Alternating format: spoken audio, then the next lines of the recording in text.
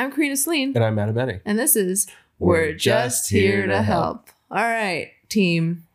Today we're talking about a bunch of stuff.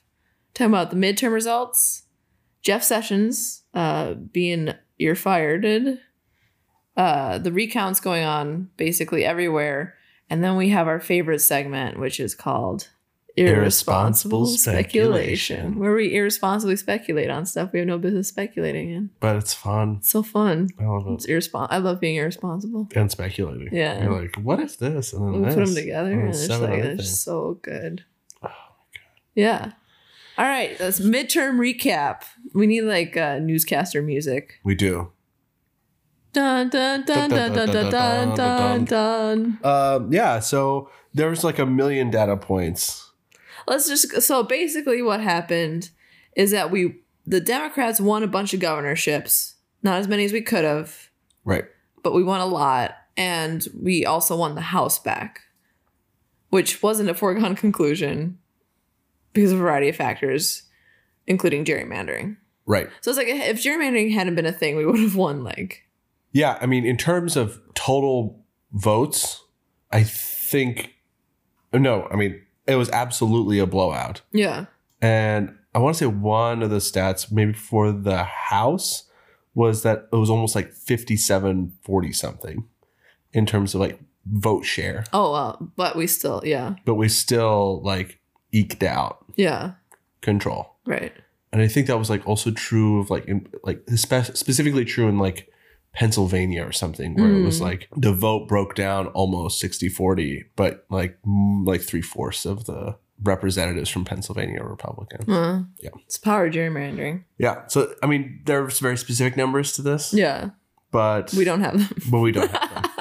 We don't have them. We can look at them in the privacy of our own home. But we don't have them on a printout. So I always recommend like 538 for that stuff. Yeah. They have really, really awesome data.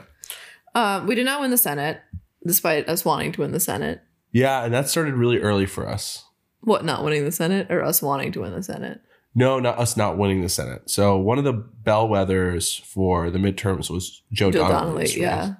Because polls there were closed at 6. We had like early returns from there. And Joe Donnelly had a pretty safe, pretty comfortable lead over Braun. Polling wise. But not reality wise. Which refers back to our last podcast where I was like, polls are not fortune tellers. They're not accurate. Fortune. No, they are. It is fortune telling. If you remember that fortune telling is not accurate. It's a roll of the dice. Right. It's a roll of the dice. But true to form and true to like what the data was, if that race ended up not being so great, it was not going to be a big night for Democrats in the Senate. And the big thing was like holding the line.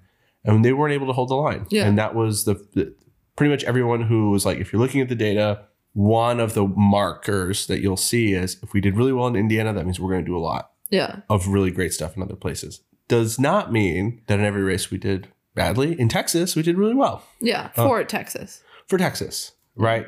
Beto O'Rourke lost to Ted Cruz by only 2 points, right? 2.6. Yeah. Which I will cling to that number forever. Yeah, it's a huge. Yeah. Most of my growing up in Texas, Democrats lost by double digits consistently. Yeah. Barack Obama was the first person who was within single digits, and Hillary Clinton was again in a double digit zone, if I remember right. It's actually so incredible that it was 2.6 points. Not to mention, it was done in a pretty short order of time. All of it was enthusiasm. And I think that's really cool to see because it gives us a lot of insight into what makes really great campaigns.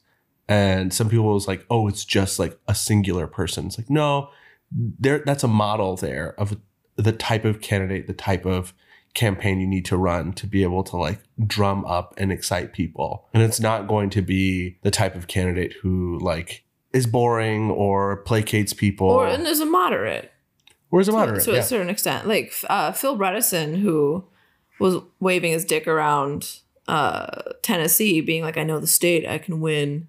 Well, lost by double digits. He got blown out by like a crazy Wicked Witch of the East.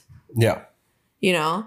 Because he gutted Medicaid in Tennessee. And we wanted him to win, you know? Because We're practical people. Yeah. But it's not like he was running a Beto O'Rourke campaign or Andrew Gillum in Florida. But it's really hard to say what is going to be successful when you're running in these red states. Yeah, because you have your Joe Manchins. Joe Manchin won. Yeah. Heidi Heitkamp lost. Claire McCaskill lost. 2 moderates. Andrew Gillum is within, I think, 30,000 votes right now in Florida. We'll talk about that later. Yep. I don't know. Personally, I'd rather err on running a genuine progressive campaign than trying to walk the middle somewhere. You know what I mean? It's working. And I think it's because what we're seeing is the end of the Reagan Democrat. And so the Reagan Democrat was essentially like pretty much after Nixon and after the Southern strategy really like took off. Democrats were essentially the stripe where they were just trying to like not be so far out of step with the right wing that they could still get elected. So like there were still like supply side economics guys on the left. Your Bill Clintons, your Al Gores were like from Arkansas and Tennessee. Your left wing candidates were still talking about, and this is the thing that I think like stings is like super predators and being tough on crime. And Hillary Clinton, you mean, when she said super predators? Yeah. But also like the entire moderate left of the United States was kind of in that camp. Sure. I mean, the moderate left are just the Republicans of the 80s, basically. Yeah. You want to know a fun fact about Nixon? What? He tried to pass universal basic income. Oh, yeah. He also created the EPA. I mean, so I just thought it was interesting that he wanted to have certain people under making a certain amount of money have a negative income tax. And they were like, no. That's crazy. It's super crazy. Right? Yeah. I mean, I also have my own personal views about Nixon. Sure. I mean, I think that he essentially was like, my goal in life is to become the greatest president who made this country, like truly believe that if I sat down, I could really make it so that like every person was like happy, that the country was safe and blah, blah, blah. His central flaw was that he just didn't think democracy was a great tool. Right. And he was like a very shrewd and savvy politician. Incredible. Yeah. I wanted to say like he was like the Hillary Clinton of the Republican Party, but I don't think Hillary would. No, I mean. He's a soulless. I don't soulless think. Soulless is, I don't know. He was a master politician, I think. Yeah. He's a master politician and a master conservative politician. I don't think that we can have a politician like Richard Nixon on the left. I think the politicians of the left are going to be your like FDRs, your Kennedys. Oh, sure. Roosevelt's, oddly enough. Yeah. Oddly enough. But bringing this back to the Senate. So the results that are in currently at the taping of this podcast is that the Republicans have 51 seats. So they have the majority that they had before. I'm guessing, I was saying on election, they're going to get 54 seats. But Kyrsten Sinema is pulling ahead in Arizona, I think by just a couple thousand votes right now. Mississippi is going to a runoff because no one got 50%. Right, so we can dump a ton of money into that state. And then Florida is probably going to a hand recount at this point because they're within a quarter of a percentage point. Mm-hmm. Yep. By the way, there's some really great news in terms of Florida. So we talked about people being disenfranchised from voting in Florida. Because in Florida, if you're a convicted felon, you have to petition literally the governor of the state and another panel in person to be able to have your rights restored. And there's no rubric. It's just whether or not that panel decides to give you your right to vote. Right. Back. And to get a felony in Florida, you just have to have a small amount of marijuana at some point in your life. When I was campaigning there, and this will still like blow my mind, 1 in 3 black males were convicted felons. And that stat is out of this world. It's insane. It's insane. My prediction for Florida, and I know we're supposed to save. We're not into that segment yet, but okay. I think Florida will be a blue stronghold for decades to come. Yeah, I completely agree with you. That's what I said as soon as I saw that they passed that. I was like, Florida's blue forever. Yeah. Now, however, if DeSantis actually wins the governorship, there's going to be a lot of funny business. Yeah. But we'll see. Anyway, so honestly, like, the election night went as well as could have been expected. We had a middle case. Midterm night. My concern, my deep, like, doomsday scenario was that the Russians were going to meddle. And I do think that they probably meddled with some Senate elections because it's easier to do that there. But there's just so many House seats up for play. It's hard to do that on a mass scale, for better or for worse. You know what I mean? Sure. So for me, like, I thought I'm a Russian fatalist. I was like, oh, it's as good as it could have gone. Realistically, and sure, like, we could have won the Senate and slept at night. Ruth Bader Ginsburg could have fallen and broken her ribs, and so we could have not panicked. But, we have control of the House. That's incredible. I have a lot of optimism for a lot of really big things. One is that we can effectively call Texas a purple state if we can replicate those results again. And Beto left like a huge infrastructure behind and brought up a bunch of people in congressional races and basically cleared out an entire judiciary. Yeah. Also, this is so selfish. During the last episode, one of the congressional races we were talking about was John Culberson, who has represented me for a long time. And I've volunteered on campaigns against the guy. He is no longer my congressman. Yeah. He was beaten by this left-wing woman.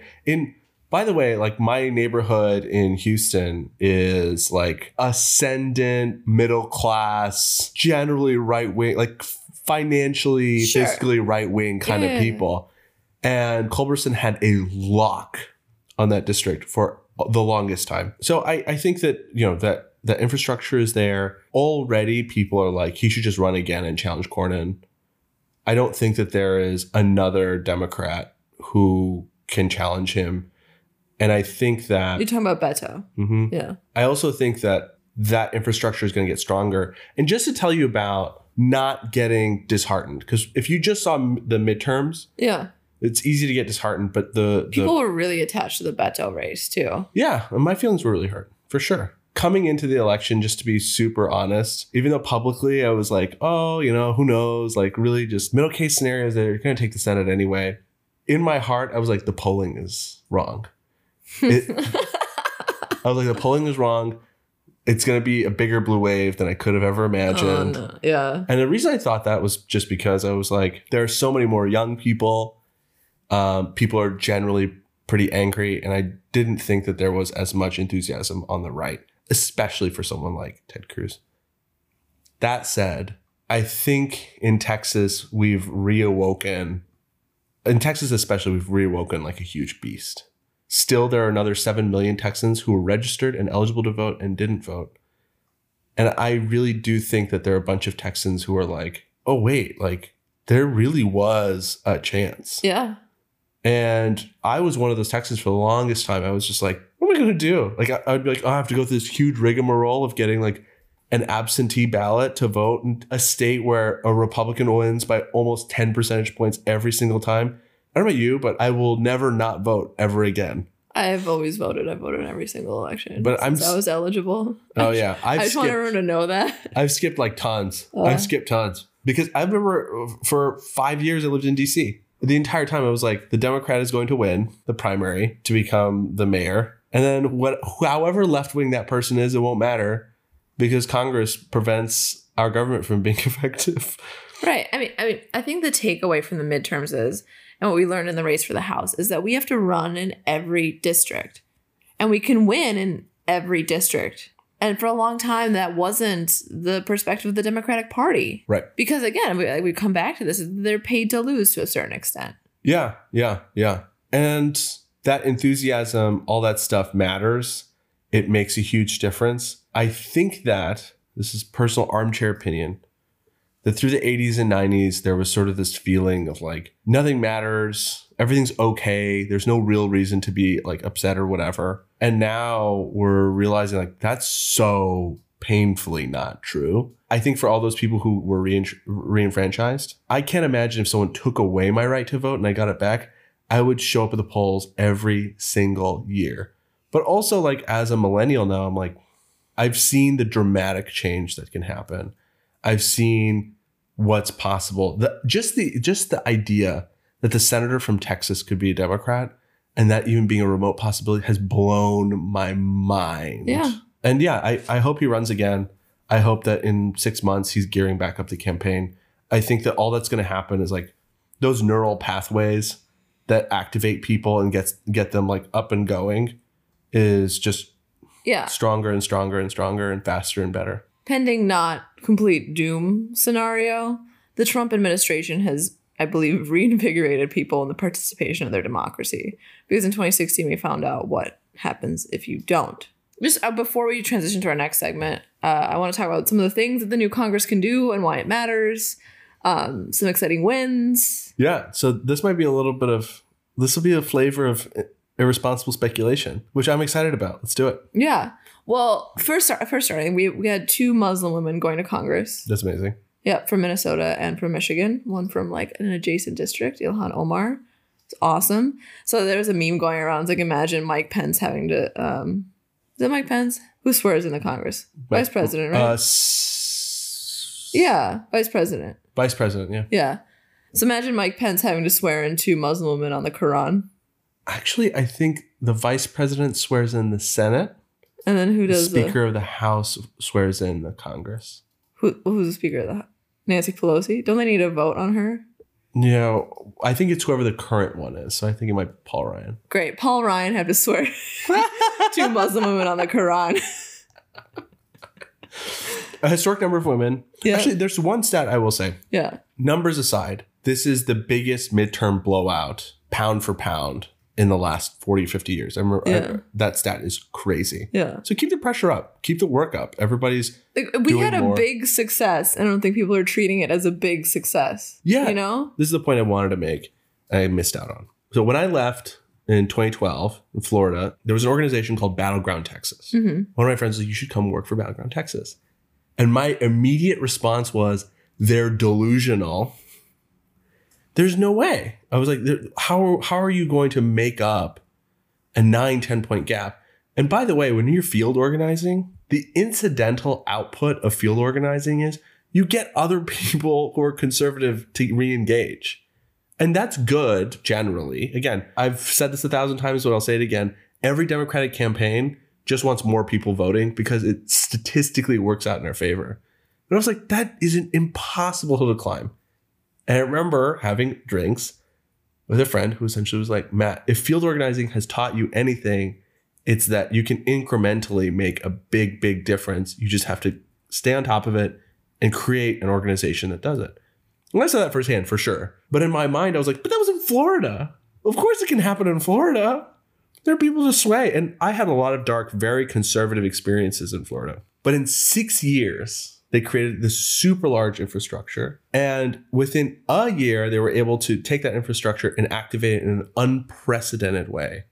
In Texas? In Texas. Yeah. And so, again, what I want to do is like inspire the hope of not fixating on a single night and thinking of whoever's listening that they're now part of a larger network and system that deploys and is able to affect change because you're no longer alone. You're part of the larger mind of people who just love American democracy. Yeah. And I mean, I think, again, this probably belongs in irresponsible speculation, but one of the biggest problems I think that we have is that we don't have this groundwork in red states because we've left them out, you know, and that's what's affecting our ability to win the Senate. In reality, you can bitch and moan about the Senate being an unfair institution because states with no population but a lot of landmass get equal representation to states that have a larger population, right? Sure. It's intrinsically unfair from a representational standpoint. But we're not in those states being like, this is why you should vote Democratic. Right. So whose fault is it? And, you know, it's fun to like sit around holding your ween in your hand being like, oh, those idiots voting against their interests, they all don't have health insurance but and they're sick and dying, you know, blah, blah, blah. But it's like, where are we at? Where are our PACs in those states? Where is our field organizing in those states? Where are we sitting there knocking on doors in those states? And sit down and like, do you think, like, are we in Montana? Although Joe Tester won there. Montana is actually a really great example of that because now the tech industry is moving to Montana. So it's shifting demographics. Another thing that we're kind of ignoring so far about midterms, one of the biggest wins from the midterms. What was the thing that delivered Trump the presidency? Russia. Okay. In terms of like the electoral map. 70,000 votes in 3 states. In the Midwest. In the Midwest. The Midwest absolutely crushed it. Yeah. Scott Walker is no longer governor of Wisconsin. Scott Walker, 9 lives, survived a recall election. Yeah. And Wisconsin's a really, really good example. When Scott Walker took over, that was a mind blower. Wisconsin was very pro-labor, was a left-wing bastion for years and years and years. And by the way, Paul Ryan, literal shit stain and libertarian cum guzzler. We both just threw back our heads and laughed. That's all I can think of when a guy shows up at a conference and says that since college, he's been fantasizing about cutting entitlements. He just looks like a bat boy. He's just an asshole. Yeah. So in any case, he's not an asshole. He's a cum guzzler. A cum guzzler. Wisconsin was moving right. And we're seeing that being undone. And I think a lot of that Midwestern trust for Trump has withered away fast.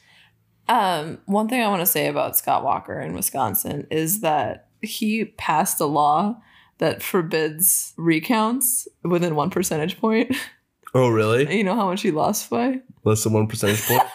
Yeah. Oh, yeah. Oh, yeah. That feels good. Oh, it feels good. It's like, oh, that's karmic justice there for you. I'm all about it. Yeah. Thank you, God. Yeah, so the Midwest really clapped back on Trump and GOP policy. And that's really, really great. Yeah.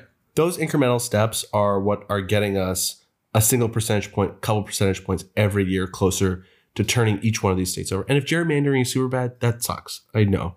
But if we make it so that even gerrymandered states become competitive races, there's only so much gerrymandering you can really do. Right. And in 2020, we get a chance to redo the map. And because we have these governorships, they can veto those maps that are written by the state legislatures. Yeah. And then it's going to be like double our powers, double our democratic powers. It's just been holding us back for so long. Yeah. It's going to be unleashed. You think that was a blue wave? We're going to have a blue tsunami. Yeah. Yeah.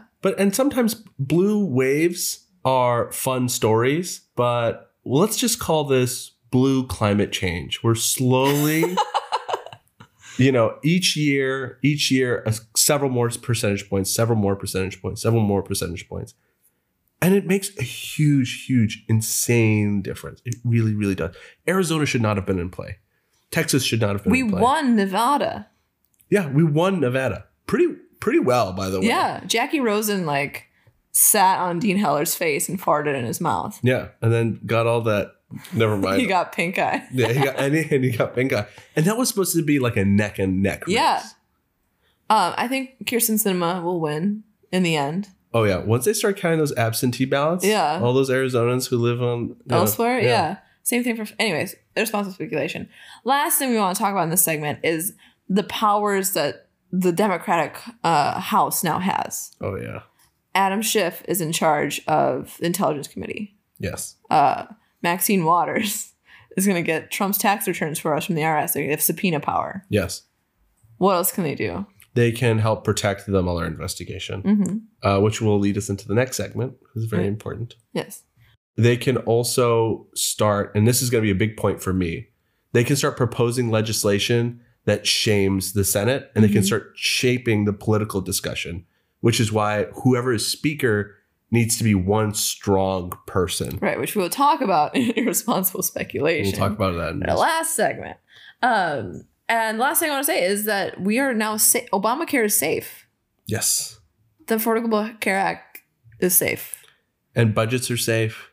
And tax cuts are safe. I mean, we don't want any more tax cuts. Well, yeah. We are safe from more tax raises on the middle class and tax breaks for the ultra wealthy. Yeah.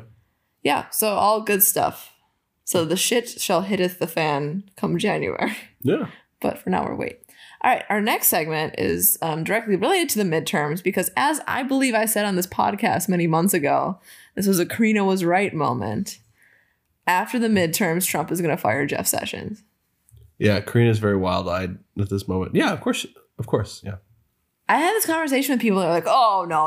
And I was like, right after the midterms, he's going to fire him. And that's exactly what happened. And if you go back to 2017, one of my favorite things is Lindsey Graham, who was like, if Jeff Sessions is fired, Jeff Sessions is this wonderful man, there will be hell to pay for Donald Trump. Yo, Lindsey Graham, where are you, my man? It's because he's up to his eyeballs with the Russia stuff. Yeah. John McCain died, so John McCain couldn't shame his buddy Lindsey anymore. Yeah. By the way, like recusing yourself from an investigation where you are partially implicated is one of the most responsible things that you can do. And Jeff Sessions, if you're a right winger, has been a fine attorney general. If you're a right winger. If you're a racist. If you're a racist right winger. Yeah. Okay, so let's back up a little bit. Jeff Sessions was one of the first senators to get on board with Trump. Or literally the first one. Yes. Because they agreed on immigration policy. Mm-hmm. During the campaign, Trump made him in charge of his foreign policy. Mm-hmm. Where Jeff Sessions had contact with the Russian ambassador. Which he lied to the Senate about. Yeah. So he met with Sergei Kislyak and then lied about it later. Correct Russian Sergei Kislyak. Then, once this Trump-Russia stuff started to bubble to the front, Jeff Sessions recused himself from the investigation. No collusion between Trump and Russia. Right. But in Trump's world, in his pea-sized mind rattling around a Neanderthal's cranium, this was the biggest betrayal anyone could ever have, with Jeff Sessions recusing himself. And what happened when Jeff Sessions recused himself is that Rod Rosenstein became in charge of the Russia investigation and eventually appointed Mueller. Yeah, who, by the way, again, is a right-winger. No. Mueller. Mueller is a conservative. Well, okay, he's a conservative, yeah. He's not. He's a former, what we used to think the Republican Party was in the best possible case scenario. Yeah, we're not talking like alt-right, yeah. No, he was conservative. He was a conservative guy. Right, and apparently Jeff Sessions was in the office with Trump when Rosenstein appointed Mueller, and Trump freaked out and like screamed at him, berated him. I think Jeff Sessions left crying and went home, drafted his resignation letter, delivered to Trump. People who are sane in Trump's office were like, you can't fire Jeff Sessions because you just fired Comey. This is going to look really, really bad. You can't do this. So Trump tried to hold on to the resignation letter, trying to hold it over Sessions' head, but then some of his staff stole it from him and then mailed it back to the Justice Department. So Trump has been waiting this whole time to fire Jeff Sessions, and now he finally got to do it. And it's a calculated move. Yeah. 100%. If you saw the press conference after the midterms, where he's unhinged, like on a new level of like, he is a scared man who's backed into a corner. And like, this is like, it would be horrifying for any other president. Jim Acosta situation where his pass was taken away for a question. So what happened is Jim Acosta was asking the president a question, and the president didn't like what he was asking and asked an intern to take away his microphone. Yeah. And Jim Acosta just like turned away from the intern, so they trying to keep asking the question. And the White House released this video of Jim Acosta like karate chopping her arm. Yeah. Which is total like it was doctored fascist totalitarian state stuff. Yeah. Yeah, so they're scared. They're very scared. Yeah. When the president can't field a question, which by the way, after the midterms, he can't even like field a chicken nugget into his mouth. Like, can't field a question. No, but I mean, in terms of the psyche of someone who's lying and in trouble, that was someone who's completely lost their cool and knows that someone has informed him that if the House is in the hands of the Democrats, this investigation can go off. Otherwise, there's really no reason for him to freak out. Presidents before who have Barack Obama showed up on that same stage to essentially said, I took a shellacking. Like the Democratic Party really like in 2010. Yeah. And as a reminder, in 2010, the Democrats kept the Senate. Yeah. So this is the same as 2010. And this is just a test of grace to show up and go like, hey, like, some stuff that we've done didn't resonate with the American people. And tonight we got like a big response from them. Yeah. Cool. But Trump can't respond in that way. And his increased panic, I think for me, says something. I mean, I think that makes it more dangerous because it's like a obese tiger trapped in a corner. Some people also say that Mueller is ready to like release his report. Yeah. There's speculation. Yeah. I mean, I think Don Jr. is going down next. Yeah. Again, but that's one of those things that makes me nervous. Like if Mueller releases more, does that increase the because now the president can fire Mueller. Yes. Because if or at the very least severely reduce the scope and the funding. Because what Trump has done he's appointed this like ogre sort of like Whitaker, yeah. Yeah, I know his name is Whitaker, but he looks like an ogre. Yeah. If you live in New York and if you've ever seen those like School of Dentistry and like physical education Oh my God. posters. That's so funny. Where there's like this little skinny girl who's like dressed as a nurse and this like bald monster next to her. Yeah. That's what this guy looks like. Yeah. He looks like professional wrestling's Kane with his mask taken off. He like barely fits into like a normal human suit. Yeah. He's awful. And ahead of the election, this guy is like cooing and writing op-eds about how the Mueller investigation is way out of its bounds and what needs to get taken down. And Trump has already lied to the press. On Fox and Friends, he said, thinks all these wonderful things about Whitaker and blah, blah, blah. When he was questioned later on, he was like, I don't even know Whitaker. I don't know who this guy is. You know, it's totally new to me, his recommendation. And it's like, he's Jeff Sessions' chief of staff, I thought. Yep. Yeah. Now, there's a small snag, potentially, and that is that he has never been confirmed by the Senate. Right. And the Attorney General needs to be confirmed by the Senate. The Senate is controlled by the Republicans. Right. And confirmations now can go through with 51 votes. Yeah. Which is so bad. Which is so bad. I mean, confirmations were going through with 51 votes anyways. Yeah. Harry Reid really made a huge mistake. No, they would have done it anyway. Gotten rid of the... they would have gotten rid of the filibuster anyway. Yeah. And the Trumps. Yeah. We weren't going to have any judges, you know? I don't think Harry Reid made a mistake. No, yeah. I think that's a really smart point, that they would have done it anyway. Yeah. And they'd already kind of shown that they were ready to like bend the rules. So it's just like we got to edge out a tiny bit of advantage. Yeah. We got some judicial seatings at least, you know? Yeah. So that's the super dangerous scenario. That was actually probably why they were doing it. What? Why they were holding up all the nominations. During the Obama years? Yeah, because then we'll just force Harry Reid to do that, and then we can take control, and then we change it for Supreme Court. Yeah, if you're a Republican strategist, you know that the Senate is your, like, where you hold the most control. Your bread and butter, yeah. Yeah, because the next 4 years, it's still, like, not the best map. Lisa Murkowski's seat is coming up, I think, in the next... In 2020. In 2020. I think Collins' seat is going to come up. We have to defend Doug Jones in Alabama. Doug Jones we have to defend, which is like not fun.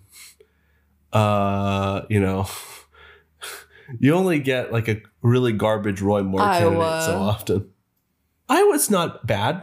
That's Grassley, right? Yeah. Yeah. It's hard. I don't need well, we're speculating too far into the future. Yeah. But anyway, so this is very bad because if Trump through Whitaker fires Mueller or weakens Mueller to the point of... Sure. But say he just flat out fires Mueller. We don't see the results of the investigation. That's an option. Right. Everything that's been done gets put through the shredder. Right. Sure. So that, like all this... Unless Mueller decides to become very leaky all of a sudden. Yeah. Which, by the way, like, I wouldn't fault the man. No, I'd be like, please. I mean, and that's make it rain. Yeah, and that's literally how Nixon got shut down. Yeah. Right? Like someone just showed up and was just like, look, I got some juice. And another person was like, I love juice. Yeah. What kind is it? Grape? My favorite. Guava? So it hasn't happened yet. Yeah. But like, honestly, if Mueller gets fired or any further action is taken against his investigation, you guys got to show up at the protests. Yeah. I mean, there were big protests right when Whitaker was appointed, and not enough people in my mind showed up to those. Yeah. This is corruption at its highest. It's insane. It's really insane. Presidents shouldn't be able to do this. The Justice Department should be able to stand apart and partial. And we shouldn't have people promoted to the position of Attorney General partially out of their openly singing praises to dear leader Donald Trump. Right. Which is what's happening. That's what's happening. So keep an eye on that, folks. Dear God. What does Jeff Sessions do now? What does Jeff Sessions do? Does he just go back to his like elf tree? I don't know. Like keep all the brown elves out of it? There's this great, I want to say it's an Onion article. And it was like, in resignation letter, Jeff Sessions says he feels proud he was able to serve white America for so long. Yeah, I mean, like no other person did as good of a job enforcing Trump's immigration policy than Jeff Sessions did. Yeah. Because that's where their romance began. And now where it's ended. So the number of people who have resigned and left and come back just blows my goddamn mind. It's not how government's supposed to work. None of this is normal. None of this is okay. It's horrifying. And it only happens in a situation where the president demands loyalty and people who don't show absolute fealty to his whims are fired and let go. And, mysteriously they are, want to pursue other things and whatever else. Right. Anyway, moving on. Also, I just wanted to say really quick, Jeff Sessions, dude, you should have not resigned. The most patriotic thing you could have done is been I know exactly what this is all about, and I refuse to resign. You pulled the Sally Yates. Yeah, just been I'm staying here. Yeah. That was such a boss-ass move when she did that. Yeah, dude. Ugh. That was early 2017. It's the best. Ugh. Anyway, all right. So, recounts. Yes. Many places, recounts. So many places. Florida. Let's begin there. We have... Two. There's actually 3 for a Commissioner of Agriculture as well. Very tight. Ooh. Yeah. Bill Nelson and Voldemort in a new human body, Rick Scott. Yeah. Walking head condom. Rick Scott.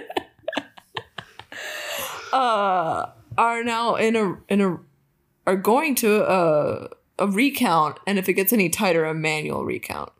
Right? Yeah. Or are they to manual recount territory? I don't know. I think it's within a quarter, 0.25 a percentage point, it becomes a manual recount. If it's in 0.5 a percentage point, it's just a regular. And again, in context, millions of people just got their right to vote who are almost 90 some odd percent left leaning. So if it's that close now, it means it's in the future, hopefully not going to be that close. Yeah. But all we can do is sit and pray. For God's sakes. Yeah, and get good lawyers down there. Basically what happened is that ballots that hadn't been counted yet in 2 liberal counties, Broward and Dade, are still coming in. And so you'll see memes you don't just find 50,000 votes somewhere. It's they didn't find them. They're just counting them.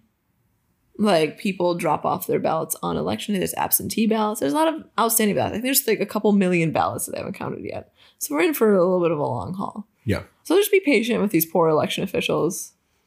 They're underfunded for a reason. Right, they're underfunded for a reason. There's been some historical trauma with the concept of a Florida recount. So, yeah. So we could still win the Senate in Florida. I'm personally more concerned about the Andrew Gillum race because the exit polls were really weird on that. It said that 19% of Black women voted for DeSantis, which seems wrong. That seems insane. Because as we've seen when we get the returns back, Black women are always 98% Democratic. They're just... Because they're not stupid. What? Oh, God. Yeah. Yeah, this is a rant that I've been on. Yeah. And it's just, Democrats are always playing identity politics. Sure. No, the Republican Party is always playing identity politics. And I'll tell you how. If Democrats were always playing identity politics, they would have to pick an identity to be playing, right? And they have a coalition of a bunch of minorities who support them. But there's a singular identity that Republicans have been playing to for decades, to the point where their interviews with one of their leading strategists, who, by the way, was part of a consulting firm that was very prominent, made sure that Bush Sr. got reelected, were people that worked on Reagan's elections, worked on many top-tier conservative elections. That man's name is Lee Atwater. And Lee Atwater straight up just says, yeah, so, you don't need to say specifically racist stuff. You just need to say things that have a racist consequence. And white people get the picture. And that's pretty much how you're able to lock up people to vote by inspiring their racial resentment. That's the singular unifying identity.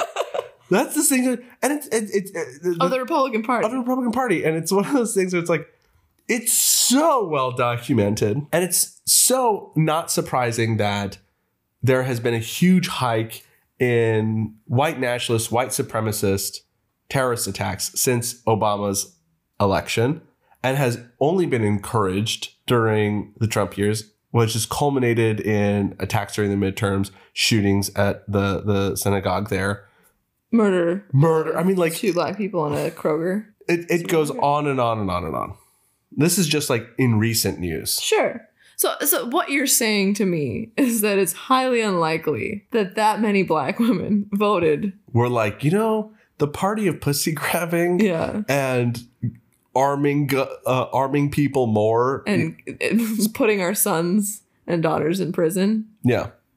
At an alarmingly higher rate. That's the guy I'm really into. No, I don't fucking believe it. Yeah, so I don't know. Like, there's weird stuff is going on in Florida.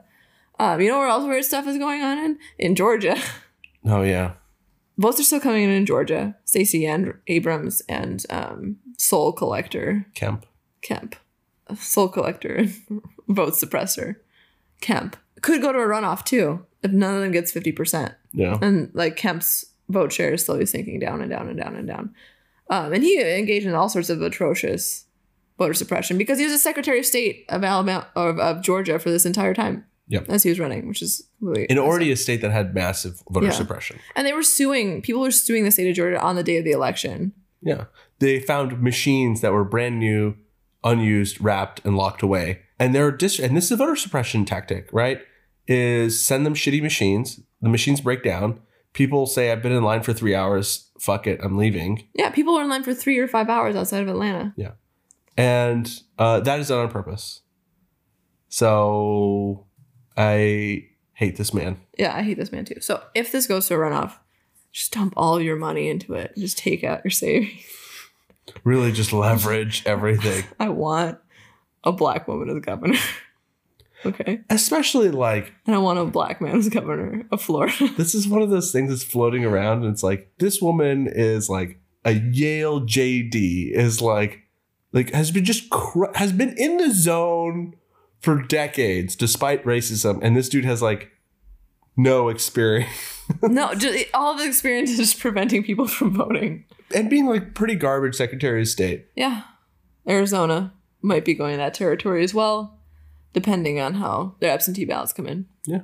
So keep an eye on all those races. But now, Matt, you know what time it is? The candy part of our podcast. It's the sweet tooth candy time of the podcast. Sweet tooth candy time, irresponsible speculation. Be sure to brush your teeth after candy. This podcast. With more candy. All right, irresponsible speculation. I call dibs on the first topic. Okay. Nancy Pelosi, Speaker of the House. What do you think? Oh, man, I'm going to inspire some anger, I think, from Go for it. This one. I don't think she should be Speaker of the House. Okay. I think that the best thing that she can do is to step aside and go like, there needs to be new blood, and it needs to be somebody who is unabashedly on the left, who will not have all of my baggage, and who can speak to, look, perception matters a whole lot. And Nancy Pelosi has turned into a punching bag of sorts. Well, they just use her name as like, boogeyman. Yeah. Like, Nancy Pelosi is underneath your bed and she's smelling your farts and she's going to touch your foot when you go to the bathroom at night. And tell people what you really eat because of all the fart smells that she gets. Vote GOP. Yeah, pretty much. Also, I mean, she's already inspired a lot of ire from Democrats by saying we're going to create a bipartisan this and that. And yeah, blah, blah, blah. I mean, my joke on that was like, we can be bipartisan as long as bipartisan includes healthcare for all and Nazi scalps. Yeah. You know?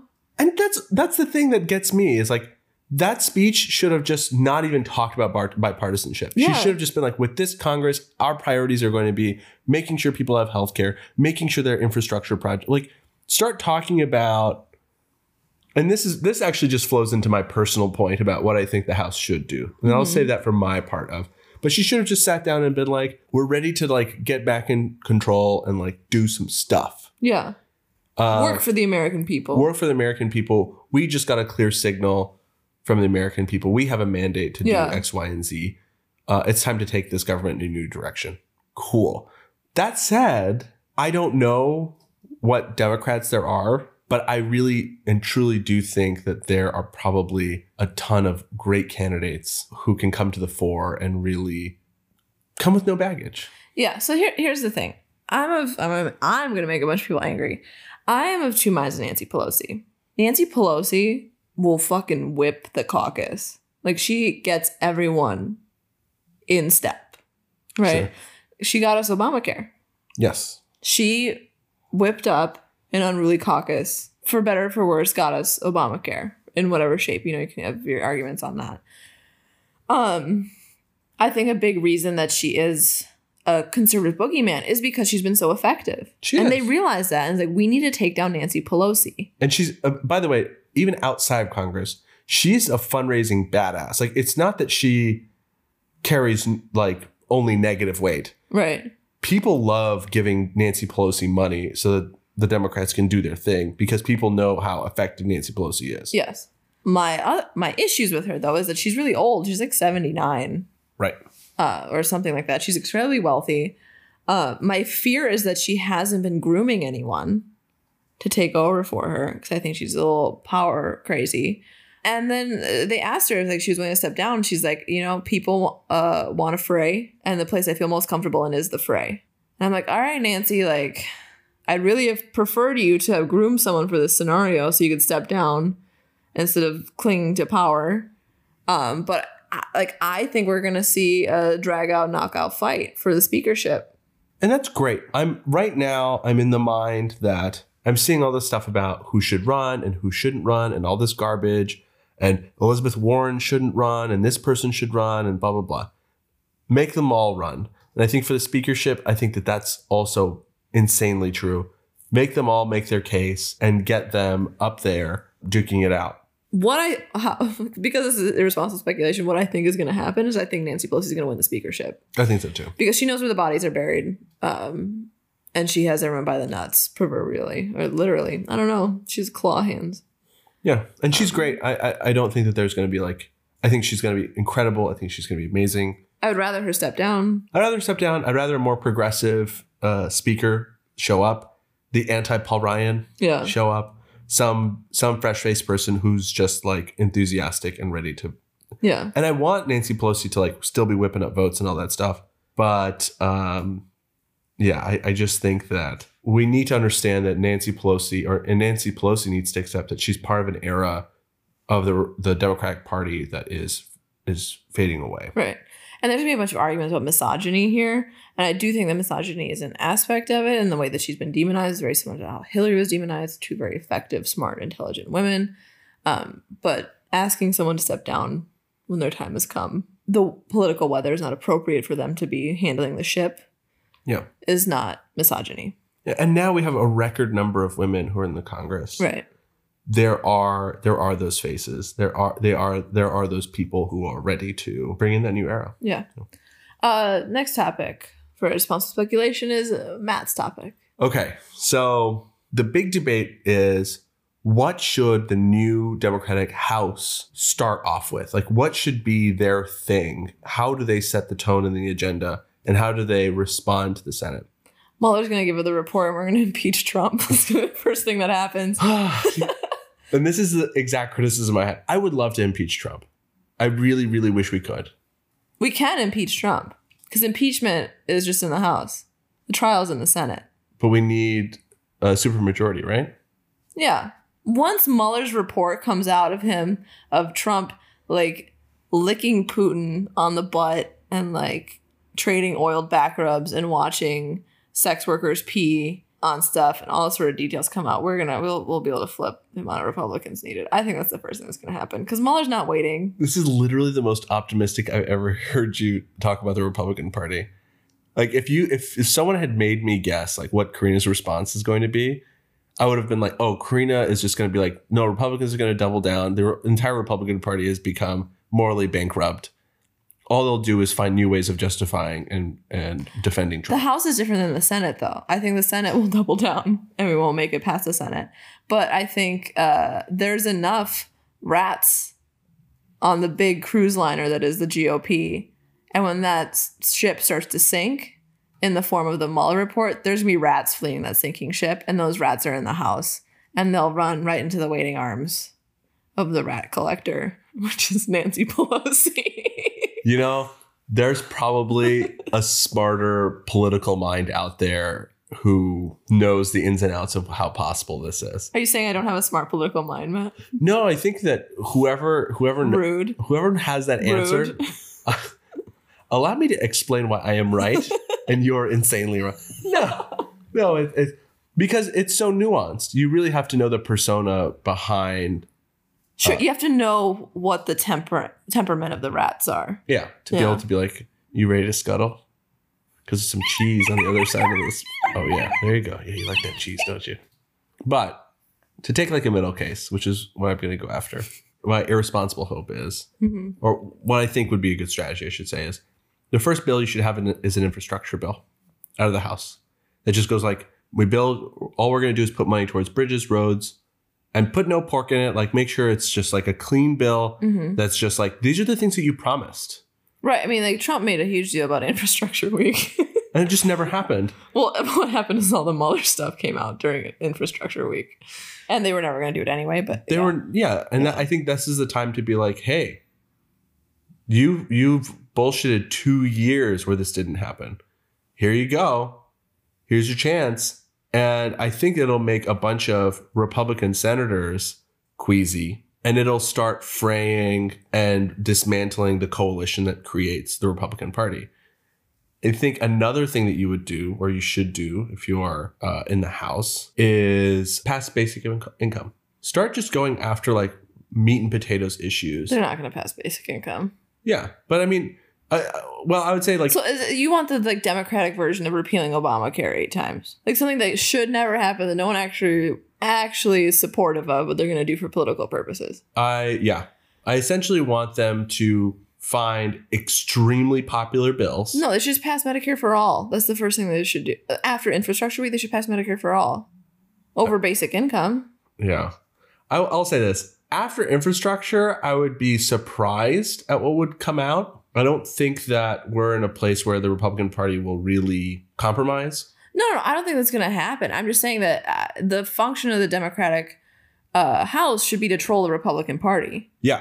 And to set ourselves up for when we have control of the Senate again and the presidency. Right. Which is 2020. Right. So get ready, everyone. So it's just... Rev your engines. It'll be like NASCAR, except when the cars crash, our democracy will slowly take a bunch of hits. What? What did you say? No, it'll be like NASCAR, as in the GOP ends up in a big pile up, and then we win, and then we go swoosh with the flag. Yes. And then we get Medicare for all. Yeah, and we find out that the car that won the entire time. And then the Supreme Court knocks it down. Yeah, Jesus Christ. Yeah. Yeah. So you know what? I'll just leave it. Let's just leave it at that. I hope that it's infrastructure first, and maybe like a middle class tax cut. Here's what I think. I think Infrastructure Week, Medicare for all, impeach Trump, tax bill. That's what I want. That's what's going to happen. This is what I think. What else we got for responsible speculation? We talked about Florida going blue. And I think it's going to be blue for a very long time. Unless the governorship is won by Rick DeSantis. And he suddenly finds new ways of disenfranchising people. Which they will, because it's the favorite thing for the GOP to do. Yep. I want to bring up a small victory on a state level where we live in New York State, where we are now the owners of one of the blue trifectas that happened on election night. So we have a blue Senate House, basically. And so I wouldn't really call him blue, but Cuomo is technically a Democrat. So so we might see something like a statewide universal single payer coming through. We might get legal weed, might get better voting regulations, because New York has actually some of the most restrictive voting laws in the country, in case you didn't know that. We don't have same-day registration. You can't change your party affiliation. Yeah, it's because of the Democratic mob, baby. Yeah. So anyways, there's probably a smaller case-by-case basis on states that also got blue trifectas that we'll see. And I think going forward, again, this is maybe more responsible speculation, but we're going to see the importance of federalism, which is the strength of states standing up to the federal government going forward, where we'll have Democratic governors and legislators protecting us from the actions of the federal government and the Trump administration, which ironically was a GOP favorite talking point until we got control of federalism. Yeah, pretty much. Is that it? Yeah. All right, everybody. Stay motivated. You did great. We love you very much. Subscribe, tell your friends, please, about this podcast. Dear God. Dear God, please tell your friends. No, we have we're exponentially growing listeners every month, and we're thankful to have you. Yeah. So, all right. I'm Karina Celine. And I'm Matt Betty. And this is We're Just Here to Help. We're helping you.